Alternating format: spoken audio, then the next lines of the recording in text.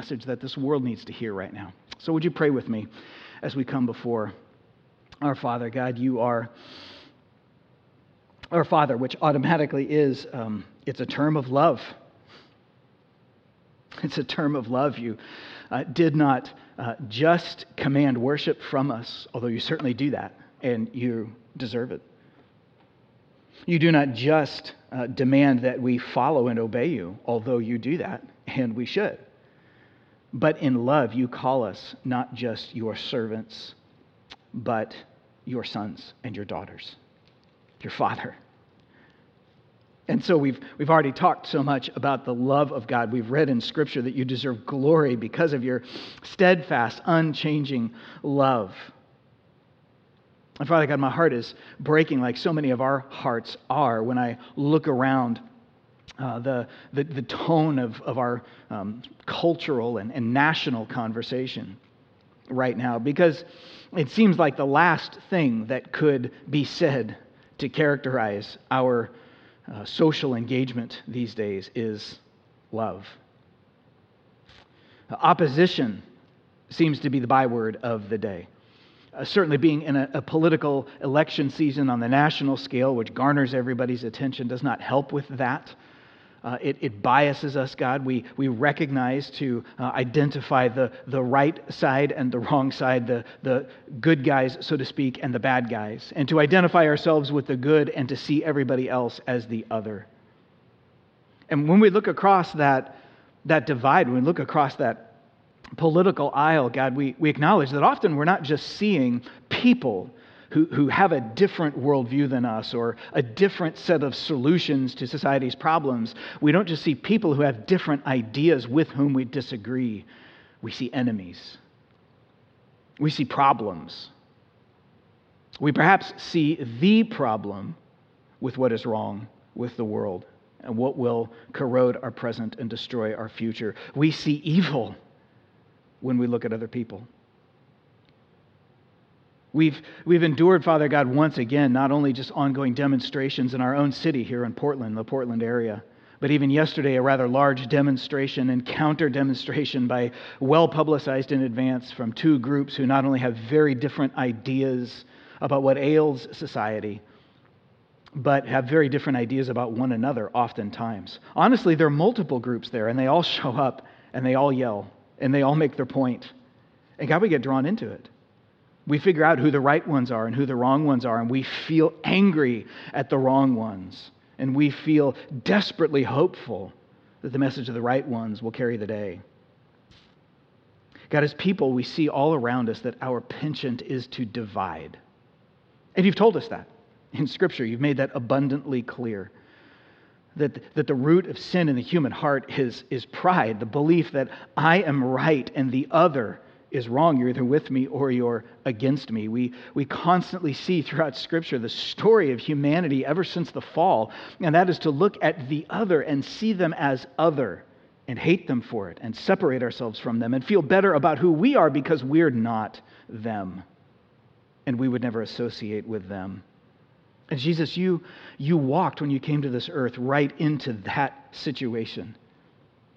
A group of people, your chosen people who had the same penchant to divide, to look at all non-Jews in that day and say, they are them, we are those who follow the law of Moses. And you reserved your harshest words for those people. Because Jesus, you came to bridge those divides. You came to make yourself not just our God, the object of our worship, but to make yourself our Father, to reconcile us to the Father as our Father, Jesus, the way He is your Father. No longer, you told your disciples, do I just call you my students? Now I call you my friends. You loved your followers in a way that boggles the mind. And you've now called us to love one another. And so, God, where we see anger and we see divisiveness in the world around us, my heart aches for how much dissension and divisiveness there is. Almost all of us would say we're exhausted from it, we're tired from it, but we are coming to you now, the God of love, praying, Jesus, that the same message you came preaching when you were walking this earth 2,000 years ago would be heard and responded to today. that you have come to call sinners to repentance, that all have sinned and fallen short of the glory of God, and that we can love one another because of our adoption as sons, not because of our various allegiances. God, as your people, we pray that you would do this work in our midst first and foremost. God, may the tenor of our conversation be different, even where we see people who have political opinions with which we disagree, and there's appropriate discussion and debate. But God, may our hearts be characterized by love for the other, the way your heart was characterized by love for us when we were the other, when we were the rebels, when we were doing it all wrong. And yet, though our sins were many, your mercy was still more. We tried and we failed to out-sin the grace of God. And I thank you for that failure, because your mercy is always more than our sin. May that captivate the hearts of us, your people. God, I pray that you would teach us this morning, even as we look at your word. Lead us into a deeper relationship with you, that we might reflect, Jesus, your heart to a world around us that desperately needs to see that there is a love that transcends the divisions that are so dominating our headlines. God, I pray that for all the other churches in Hillsboro. It's so good to see so many church leaders gathered together, wrestling with the same questions, struggling with the same issues, but seeking to encourage and lock arms together. Father God, I pray that as some churches have begun to open up within the current health guidelines, like our church has and numerous others are, as many other churches are still not yet at a place where they can do that. As in every congregation, there are different opinions about whether we should or shouldn't and how. God, I pray that you would gather the churches in Hillsboro in great unity around the gospel of Christ. That love would bind us together just as it bound us to you, Holy Father, as our Father. Because in love you sent Jesus to reconcile us and cross the divide of our sin. I pray, Father God, that the churches in Hillsboro would be deeply unified, whatever their situations are, smaller congregations, larger congregations, ones with lots of resources and opportunities, ones with smaller opportunities and greater levels of personal intimacy. God, I pray that you would help each church to play to the strengths you have given it, that you would help us to encourage one another, that even as we go from this place this morning and see and interact with brothers and sisters in Christ who are parts of other congregations in this community, may we encourage them. Not compare notes on which church is doing better, but encourage one another to be all in where we're at as loving people to show this community that the love of God is still real. And so, Jesus, show us your love now as we open your word and look to it.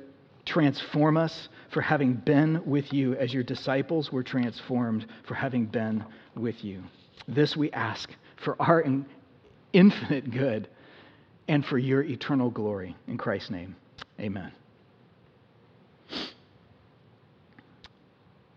I wonder, have you ever been loved like crazy from somebody? I mean, not just like I fell in love, I had a crush on a guy, a crush on a girl, whatever. Not just, I've got family, I've got brothers, whatever. I'm talking about not just being in a relationship, but actually the experience of being loved like crazy to the point where you, maybe at the time, or perhaps maybe it wasn't even until later looking back, you realize that was amazing. I did not deserve that, but I was so deeply loved by that person. Have you ever experienced anything like that?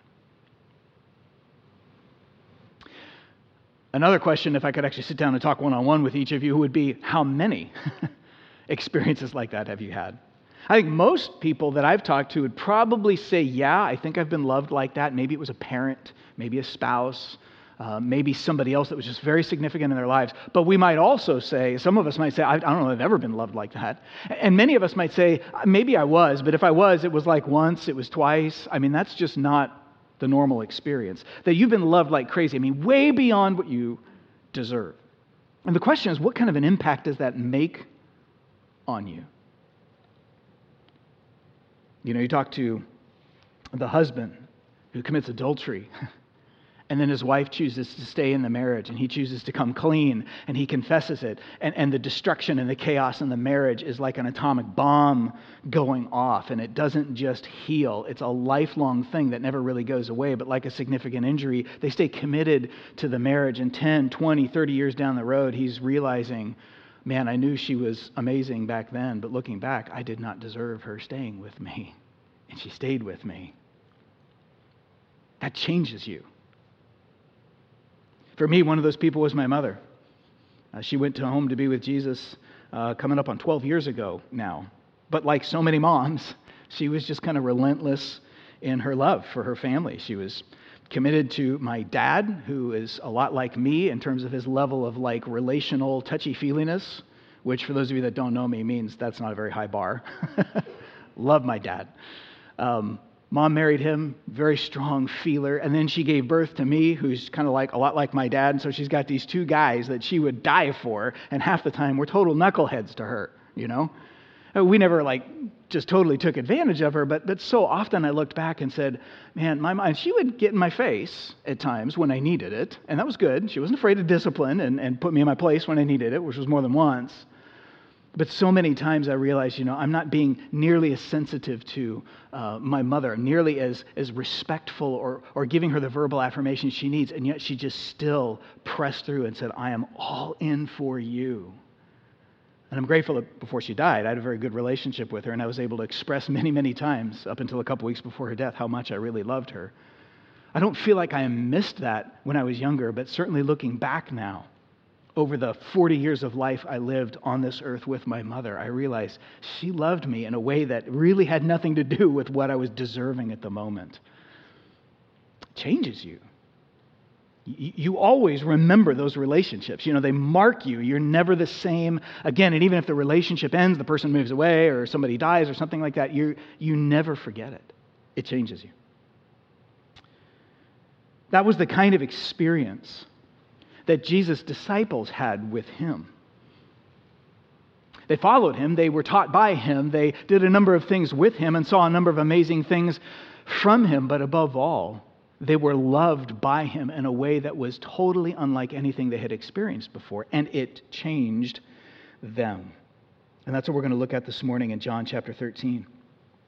We've been looking for these 4 Sundays. This is now the third of 4, kind of kicking off our fall season at Harvest like we normally do in the fall, sort of reminding ourselves coming out of the summer who we are and what we're going to focus on as a church this year. But boy, I tell you what, this year, that has taken on a whole new meaning because we can't function the way we normally function as a church. And yet, as we've been saying, our mission really hasn't changed at all. Christ is still building his kingdom by redeeming lost souls, and we are here to still put the gospel on display in all of its beauty. None of that has changed, but the way we go about it has changed significantly because our environment has changed. So how are we going to pursue our mission this fall? And so we've been using this idea of pursuit. So often it feels like everything within this COVID life is happening to us and things that are out of our control, and we're just trying to read and react. We've sort of been back on the heels of our feet. And for these 4 Sundays, we're trying to talk as a church about how do we lean forward onto our toes?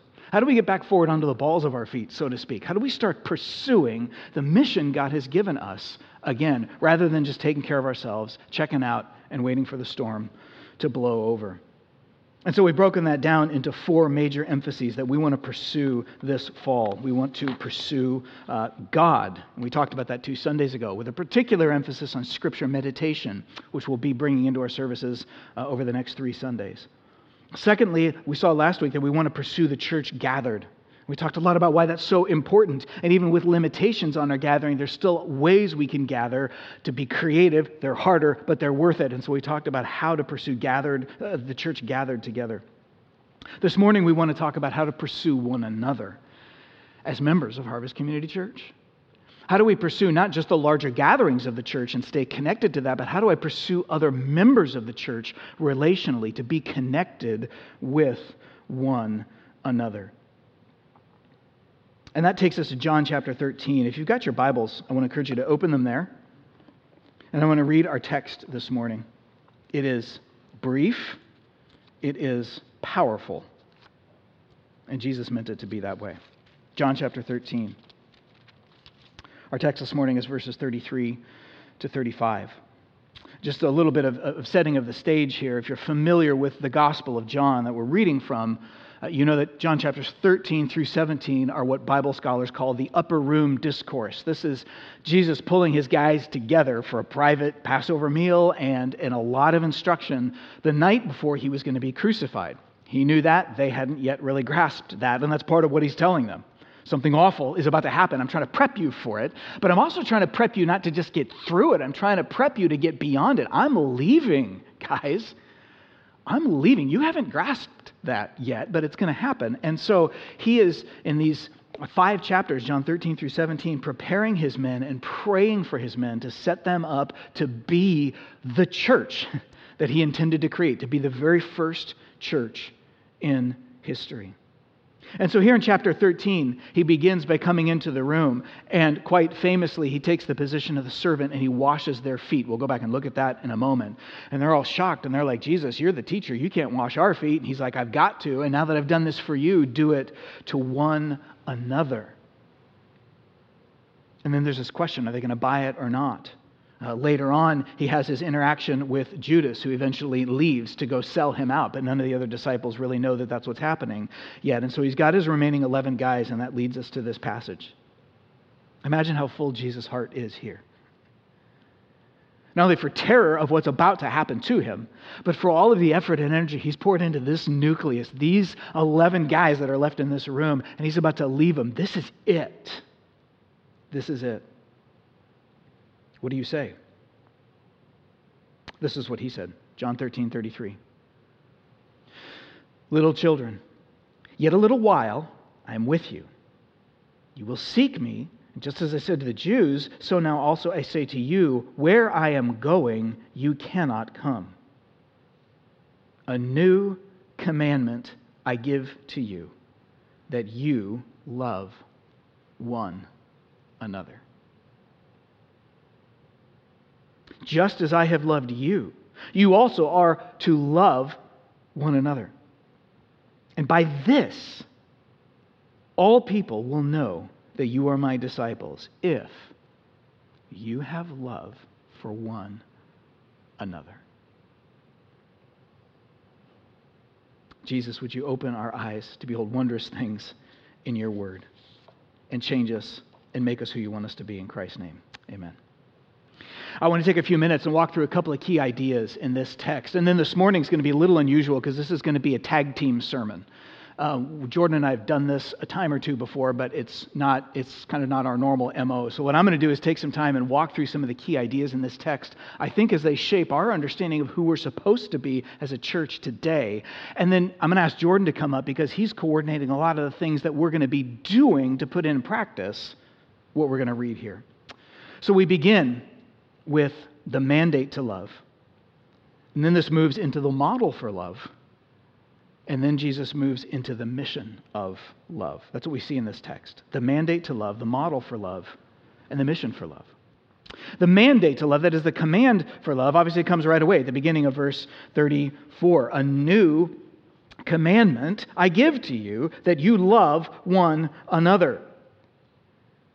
Now, there's a lot going on here, but one of the interesting things any reader has to immediately ask is, if this is a new commandment, what was the old commandment?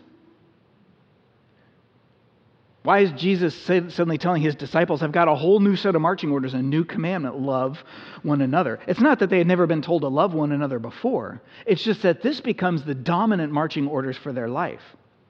You see, when you think about the context of that group in that room on that evening, suddenly those words, a new commandment I give to you, take on a really, really pointed and very specific meaning. Think about who these guys were. They were chosen by Jesus. They left everything behind, literally quitting careers and social networks to literally and physically follow Jesus. Because that was his old command, right? His initial command, his original command to his disciples was, Peter, follow me. Matthew, follow me. Andrew, follow me. For 3.5 years, that's exactly what they did. They literally left everything to follow him physically. He was on a mission. They went with him wherever he went. They learned about that mission from him. They depended on him for guidance, for learning, for everything. They were convinced, you're the Messiah. You've got everything that tells me what I'm supposed to do with my whole life. They were dependent on him. Now, verse 33, he comes and he tells them he's leaving, which was not a part of their plan. and that they would have to live the rest of their lives apart from him. His physical presence was about to go away, so they could no longer follow him. Not in the direct and literal way that they had. That's all they knew what follow him meant. Now, of course, they were still going to follow Jesus as his disciples, as we all follow Jesus, but he's not there physically to teach them and embrace them and lead them and walk with them. And so since they could no longer follow him in the flesh, what were they to do? Interestingly, Jesus answers nothing like I would have expected. I don't know about you. Is he going to appoint a replacement?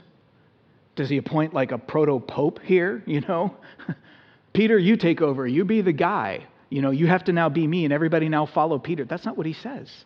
He looks at all of them, and he says, love one another. Like, that's how this works now, guys. That's how this works. Before it was you following me. Now it's love one another. Do for one another what I have done for you up until this point. Like, think of it this way. It's up till now, they were all like individual spokes connecting to a hub, like a wagon wheel or something. You got these 12 disciples that are like spokes, and they're all connected to Jesus. They're only together because Jesus called them. They didn't really have any connection with one another. I mean, certainly they got to know one another over traveling together for 3.5 years. And some of them had originally been brothers, and so there was some relationship there. But on the whole, the group of disciples wasn't defined by their relationships as a group. They were defined by their connection to Jesus. We are his disciples. We're only an us because he called us. We're all going to the central hub. Now Jesus says the hub is about to be removed. And so to avoid the whole thing collapsing in on itself, they're going to have to learn to connect with one another to form a new structure that will continue to stand once the original hub is gone. And so Jesus says, you guys got to connect with each other now. You need to love one another. It's not surprising that later the New Testament picks up the idea that, such as in 1 Corinthians 12, that the church, a local church like Harvest, is Christ's, what's the analogy, church? His body. That's right. We are his body. Christ is like the head. He's still there. He's still in control. He's leading and guiding, but he's not here physically. That a local group of Christians, a church, is the hands and feet of Christ to one another, we sometimes say. That's right. That's right. We are the physical body of Christ. We are the ones who speak his words and put his arms around one another. And let's not miss how hard that was back then. I mean, Jesus is taking Peter, the brash fisherman, and Matthew, the traitorous tax collector, and he's making them brothers. Jesus has taken 12 guys, 11 when he's giving this comment, who 3 years ago, many of them didn't even know who the other person was. And he's now saying, you're not just to be a posse. You're not just to be a crowd or a clique or a group or even friends. He's like, man, you need to love one another. As different as you are, as much as you may or may not even like one another, it doesn't matter. You've been loved by me, you now love one another. When Jesus calls people into a church community, he takes Democrats and Republicans, and he makes us an interconnected body with people that we might not even like very much. People that, like on my own, I wouldn't even choose to associate with. But Jesus says, you are my followers. Here's the new marching orders. Here's the new commandment. Love one another. This is a commandment. It's not an option. It's not a suggestion. It's not an idealized aspiration. For followers of Christ, the King, we obey. Jesus chose us. As much as he had chosen those guys. Peter, follow me. Thaddeus, follow me. John, follow me. The Bible tells us that Jesus has still chosen his followers. The book of Ephesians tells us that God predestined us for adoption as sons, that God chose us in Christ before the foundation of the world. But there's a scripture verse to meditate on for a while. If you're a Christian, God chose you in Christ before the world was even made for adoption. In love, the Bible tells us, there it is again, in love, because he loves us, he predestined us for adoption as sons. He chose them, and he says, now I've chosen you for a family. And brothers and sisters in Christ, the same is true for us. He chose us, and he adopted us together to be a family. Which raises an interesting question. Do I see the other members of my local church that way? Total freedom to say no, because let's be honest, most of us don't. Most of us don't. A lot of times I don't. Certainly we come from a modern American culture, a culture that has a very thin idea in general. There are, of course, exceptions, but in general has a very thin idea of what it means to belong to a local church and to have local church relationships.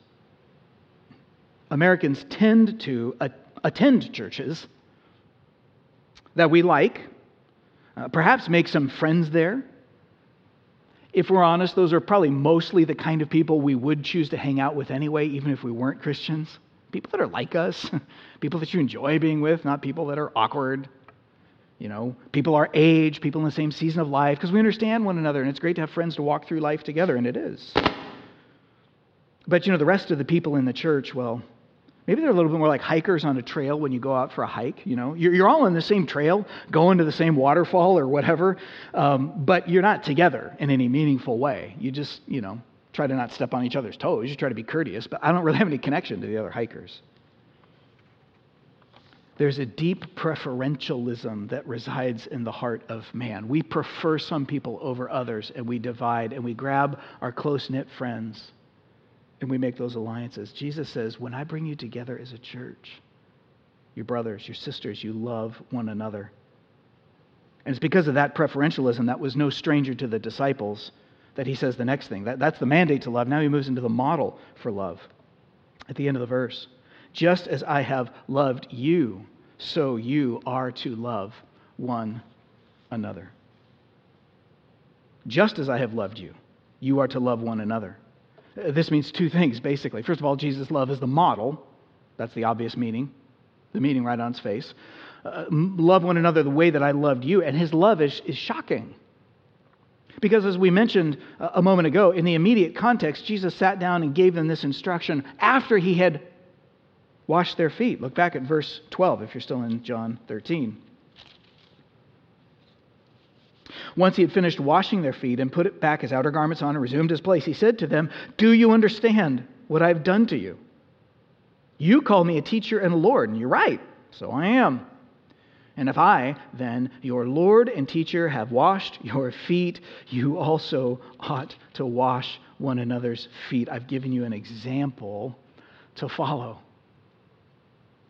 So Peter, get down and wash the feet of that traitorous tax collector. You might not even like him, but you wash his feet.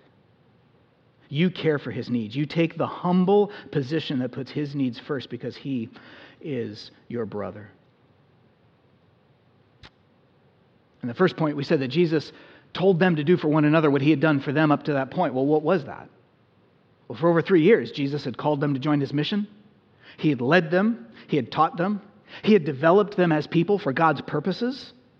He connected with them relationally. He served them. He sacrificed for them. And of course, he was about to give the ultimate sacrifice for them. They didn't even know that yet. And he now says, that's what love means, guys. The foot washing is it's a visual picture. But what that really means is, now you guys teach one another. You guys encourage one another. You guys serve one another. You guys develop one another as the people God meant you to be. You care about his growth in Christ because he's your brother. That's how this works now. It's no longer just spokes connected to the hub and everybody is Jesus' problem. And I get my one-on-one time with Jesus and I don't have to worry about the rest of them. Now, because Christ is gone, I have to love them the way Christ did. And they have to love me the same way. And this is our calling too. So many New Testament passages unpack this basic commandment, the new commandment to love one another in very specific ways. You may be familiar with the many one another statements that are scattered all throughout the New Testament. There's over 50 of them in different books of the Bible. just for brevity, there's 4 up on the screen, but there are literally dozens of these things where Christians in local churches like this one are commanded to teach and admonish one another.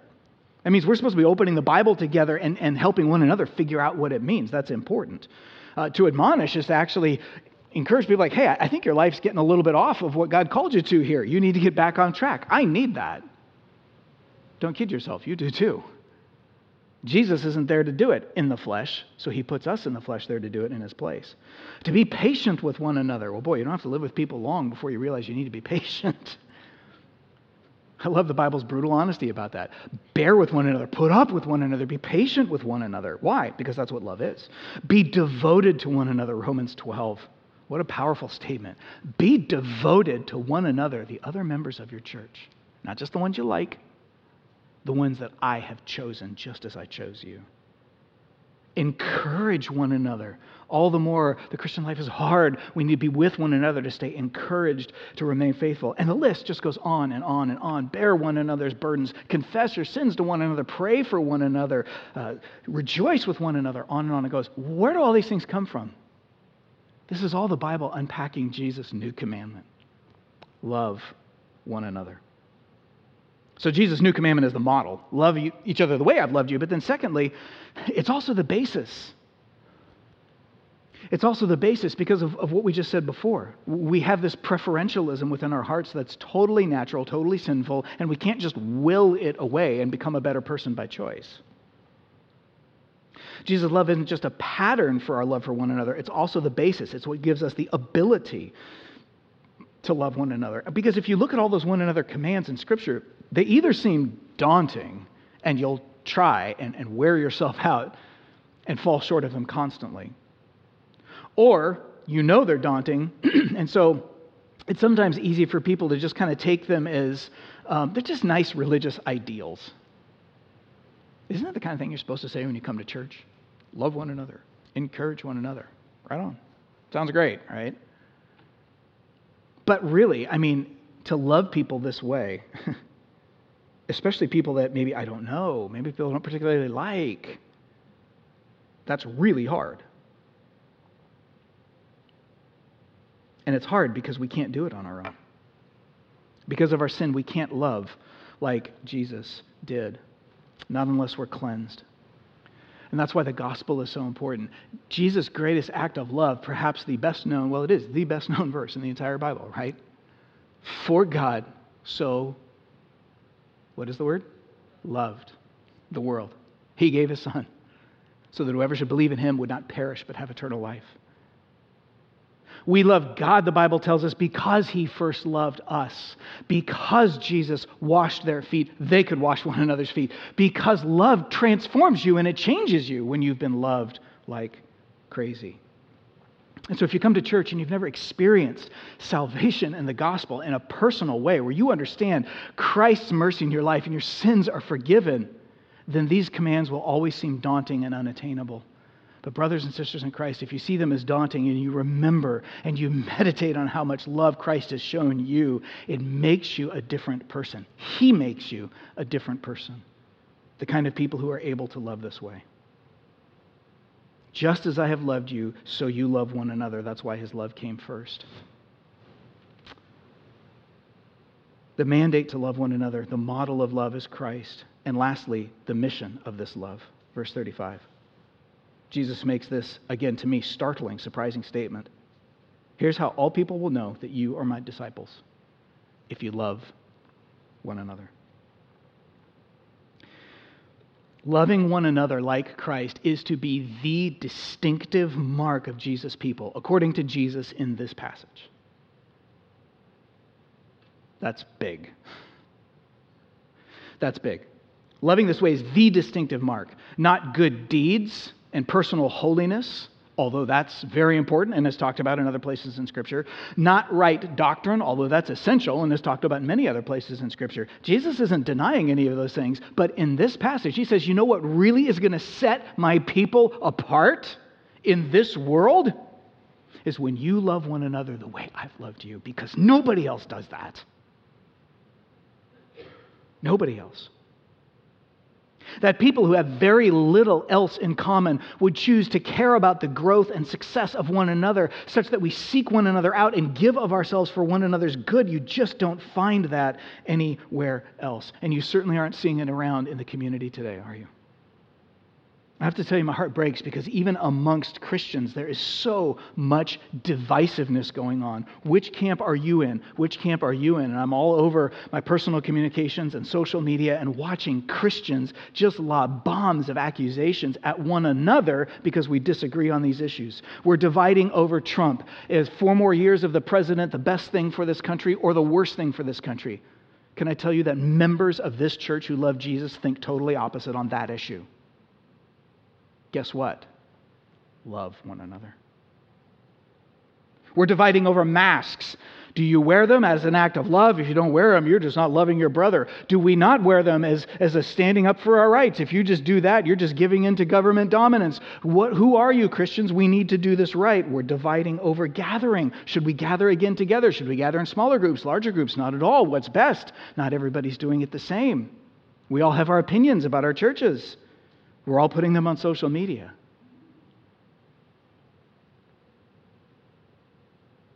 Jesus says, "A new commandment I give to you, disciples, ones whom I chose to be mine before the world began. Love one another." Maybe we need to repent of our divisiveness, if that's what's in our hearts, our natural penchant to say, which side are you on? Oh, and you're associated with that thought, that idea, that candidate, that whatever, so therefore you're bad. You're a protester. You're awful. You're not a protester. Shame on you. You're the problem. Maybe there's a hard attitude there that needs to be repented from.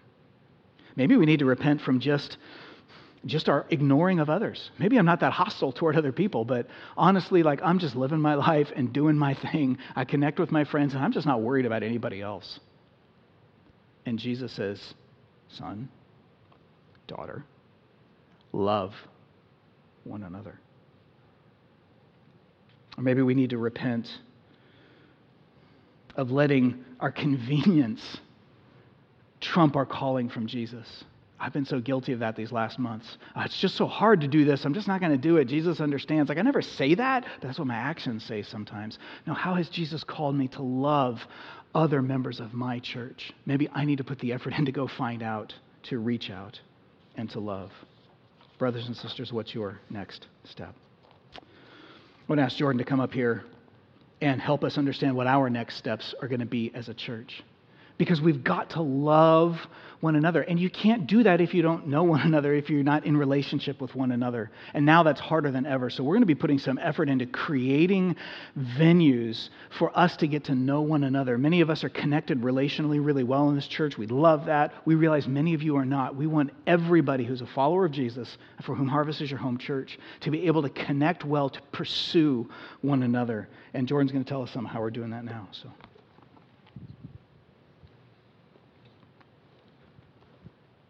So as we continue to move forward as a church, trying to figure out in this time and in this day and age who we are, I think coronavirus and all the world that we've lived in for 6 months has highlighted some of our strengths as a church and also some areas where we can continue to grow in. And just to be honest with you and all of our entire church, I think this is one area that we could just continue to get stronger in, is how we're leading our people, me, you, to be together, to get to know one another in many different unique ways. Community life groups, which is our small group ministries, has been our main driver, and it's been good.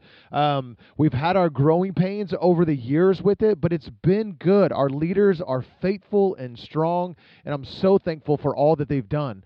I think it's time to continue to blow wind into those sails for those who are connected well in that, and continue to build up new groups for people to be connected, but also be able to do new things to allow people to connect in different ways. And so I want to start introducing some new terminology. It's going to be, it's really simple, but when I talk about the community life of our church, the community life at Harvest, I want us to be thinking about these are the ways that Harvest is leading us to connect with one another. A lot of times our tendencies may be to connect community life to just community life groups. I want to take a step back and put so much more under the umbrella of what community life is. And during this season, there are three things that we really want to do well to lead our church to be in community with one another, connect with one another, get to know one another, support, and be able to do all the things that Matt was just talking about in a really practical way. So the first one is our community life groups. Like I mentioned a few minutes ago, there are a number of these groups that are really strong, and we want to just continue to blow wind in those sails. These groups are intentional groups that get together. We have men's groups, we have women's groups, we have children's groups, we have youth groups, we have groups that mix all sorts of different ages and genders, and they meet throughout the week, some on Sundays, some through the middle of the week. Depending on what you're looking for, we would love to be able to introduce you to our community life groups. Within our groups, there's a lot of fellowship. Some of them eat meals together. Many of them do Bible studies together to get into God's Word, be able to have the iron sharpening iron. Many of them serve together. We talked earlier about Tobias Elementary, community life group leaders. A way that you could serve Tobias is to be able to hear about the supply drive. So we talked about how we're supporting teachers. We're also supporting our students and our families by providing supplies. Things like, in this COVID season, like a headset with a microphone that are children's sizes, mice, computer mice, graphic notebooks, pencils. And inside of our weekly update, if you're watching online, you can click on that and see the entire list. You go on our website, see the entire list. There's ways for us to be connecting in unique ways through our community life groups. This is a long-term commitment where we're asking them to commit for a year. Can you show up for a year to these groups? We're also adding two new things. The second one is a short-term commitment. A 12-week commitment we're asking you to try. And really, we've created our fall weekly meals, is what we're going to call it. So we have our community life groups. We have our fall weekly meals is our second one. And this is intended for those of us who are struggling to connect with our community life groups, because Corona just doesn't affect what we're doing here on Sunday mornings. It also affects how our community life group leaders choose to be with one another. So if you're struggling to connect with your group, or you haven't ever been able to connect with our group, our fall weekly meals are 4 weeks in a row, October 31st through November 21st, 4 Saturdays, we're going to have a meal here at the church and provide an environment for people to just show up in a safe way that we can have meals delivered to you in a buffet, or not a buffet style, the opposite of buffet style, right? To where we can keep it safe. But you can sit around tables with people to just get to know one another and do it in a safe environment here in our atrium. So we will have signups on our website. We'll let you know more about that whenever we're ready to start receiving signups. We'll probably cap it. We will cap it at 50 people because that's what our state is mandating right now. But we'll do this 4 weeks in a row and see what the need is. And a team of people I'm going to be working with will assess the need, and do we continue doing it once a month, once a quarter? These meals that just bring people together. This is just a one-time commitment. I think I said short-time commitment earlier. This is a one-time commitment. Come and just see if you can connect with somebody that you don't know. So our community life groups, our fall weekly meals, and lastly, our intentional social hangouts. This is a new thing that we're encouraging our church to think about. Again, this is for people who are maybe looking to branch outside of their community life group, or they have struggled to get in a community life group. What we're asking families and individuals to do is to find 1, 2, 3 other people that you are socially connected with, and to be able to just ask in a relational way, hey, do you want to get together for 12 weeks to just talk about our relationships with Jesus? We want this to be something that is really organic. Honestly, I don't like that word, but I think you understand what I mean when I say that word. So we don't want to tell you exactly what to do with these groups, because we think it's good for just people to get together and empower you to say, think about one person, two people, three people, or a couple different couples to get together to just talk about what it's like to follow Jesus in your world, and come up with a little bit of a plan on how you want those times to look, whether if you're grabbing coffee or you're going over to someone's house. If you need a tool for 12 weeks, we have these studies that we recommend. It's the Knowing the Bible studies, which is put out by Crossway. It's a 12-week Bible study, and they've made one for every single book of the Bible. These are intended to be personal Bible studies that you can do on your own. You can order them on Crossway, on Amazon, or anywhere else on the internet that sells them. They're under $10 a piece. You grab these, you do these individually, personally, and then you can get together with friends to talk about what you're learning as you're diving through a book of the Bible. Again, I love it because all Old Testament and all New Testament books are done right here, and every single study is 12 weeks. So it's a short-term commitment to just say, man, I just need to be with people, and I need to be talking about what it's like to follow Jesus in the world that I'm at right now. We're all experiencing and feeling different things in our relationship with Jesus. And just like what Matt was saying earlier, this is what we need. We need one another. We need to sharpen each other. And we just want to expand the way that we're leading our church to be in community life.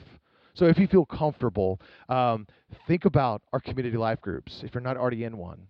There's a link on our website, or you can grab an information card in the multi-purpose room or here in this room and just say you're interested in wanting to know more. We'd love to try to get you connected with those groups. Also, the community life groups are fall weekly meals, 4 weeks in a row, October 31st, November 21st, during that season. Come to one, come to all four. Be looking for signups for those. And lastly, our intentional hangouts, our intentional social hangouts, to where we're just wanting you to connect with one another and giving you resources to do that if you need so. If you have any more questions about that, please let me know. I would love to answer any questions. My email address is on the website.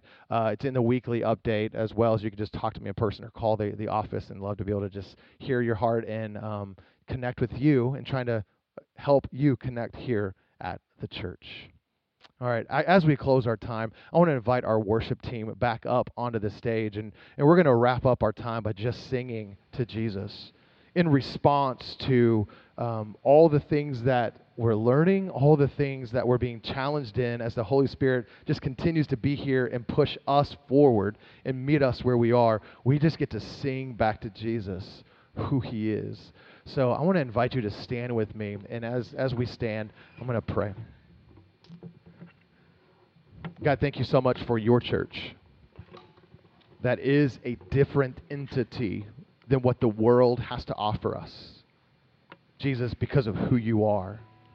You're the one, Jesus, who unites us. You're the one that brings us to the same table to take your communion, to be able to be united together, even in our differences with the way that we see the world. We're united in a worldview of who you are. May we know that. May we be challenged on how we portray ourselves in the public sector, as well as how we interact with one another here as we come to this place. Unite us, and may we sing to you with all of our heart, soul, mind, and strength. In Jesus' name we pray. Amen.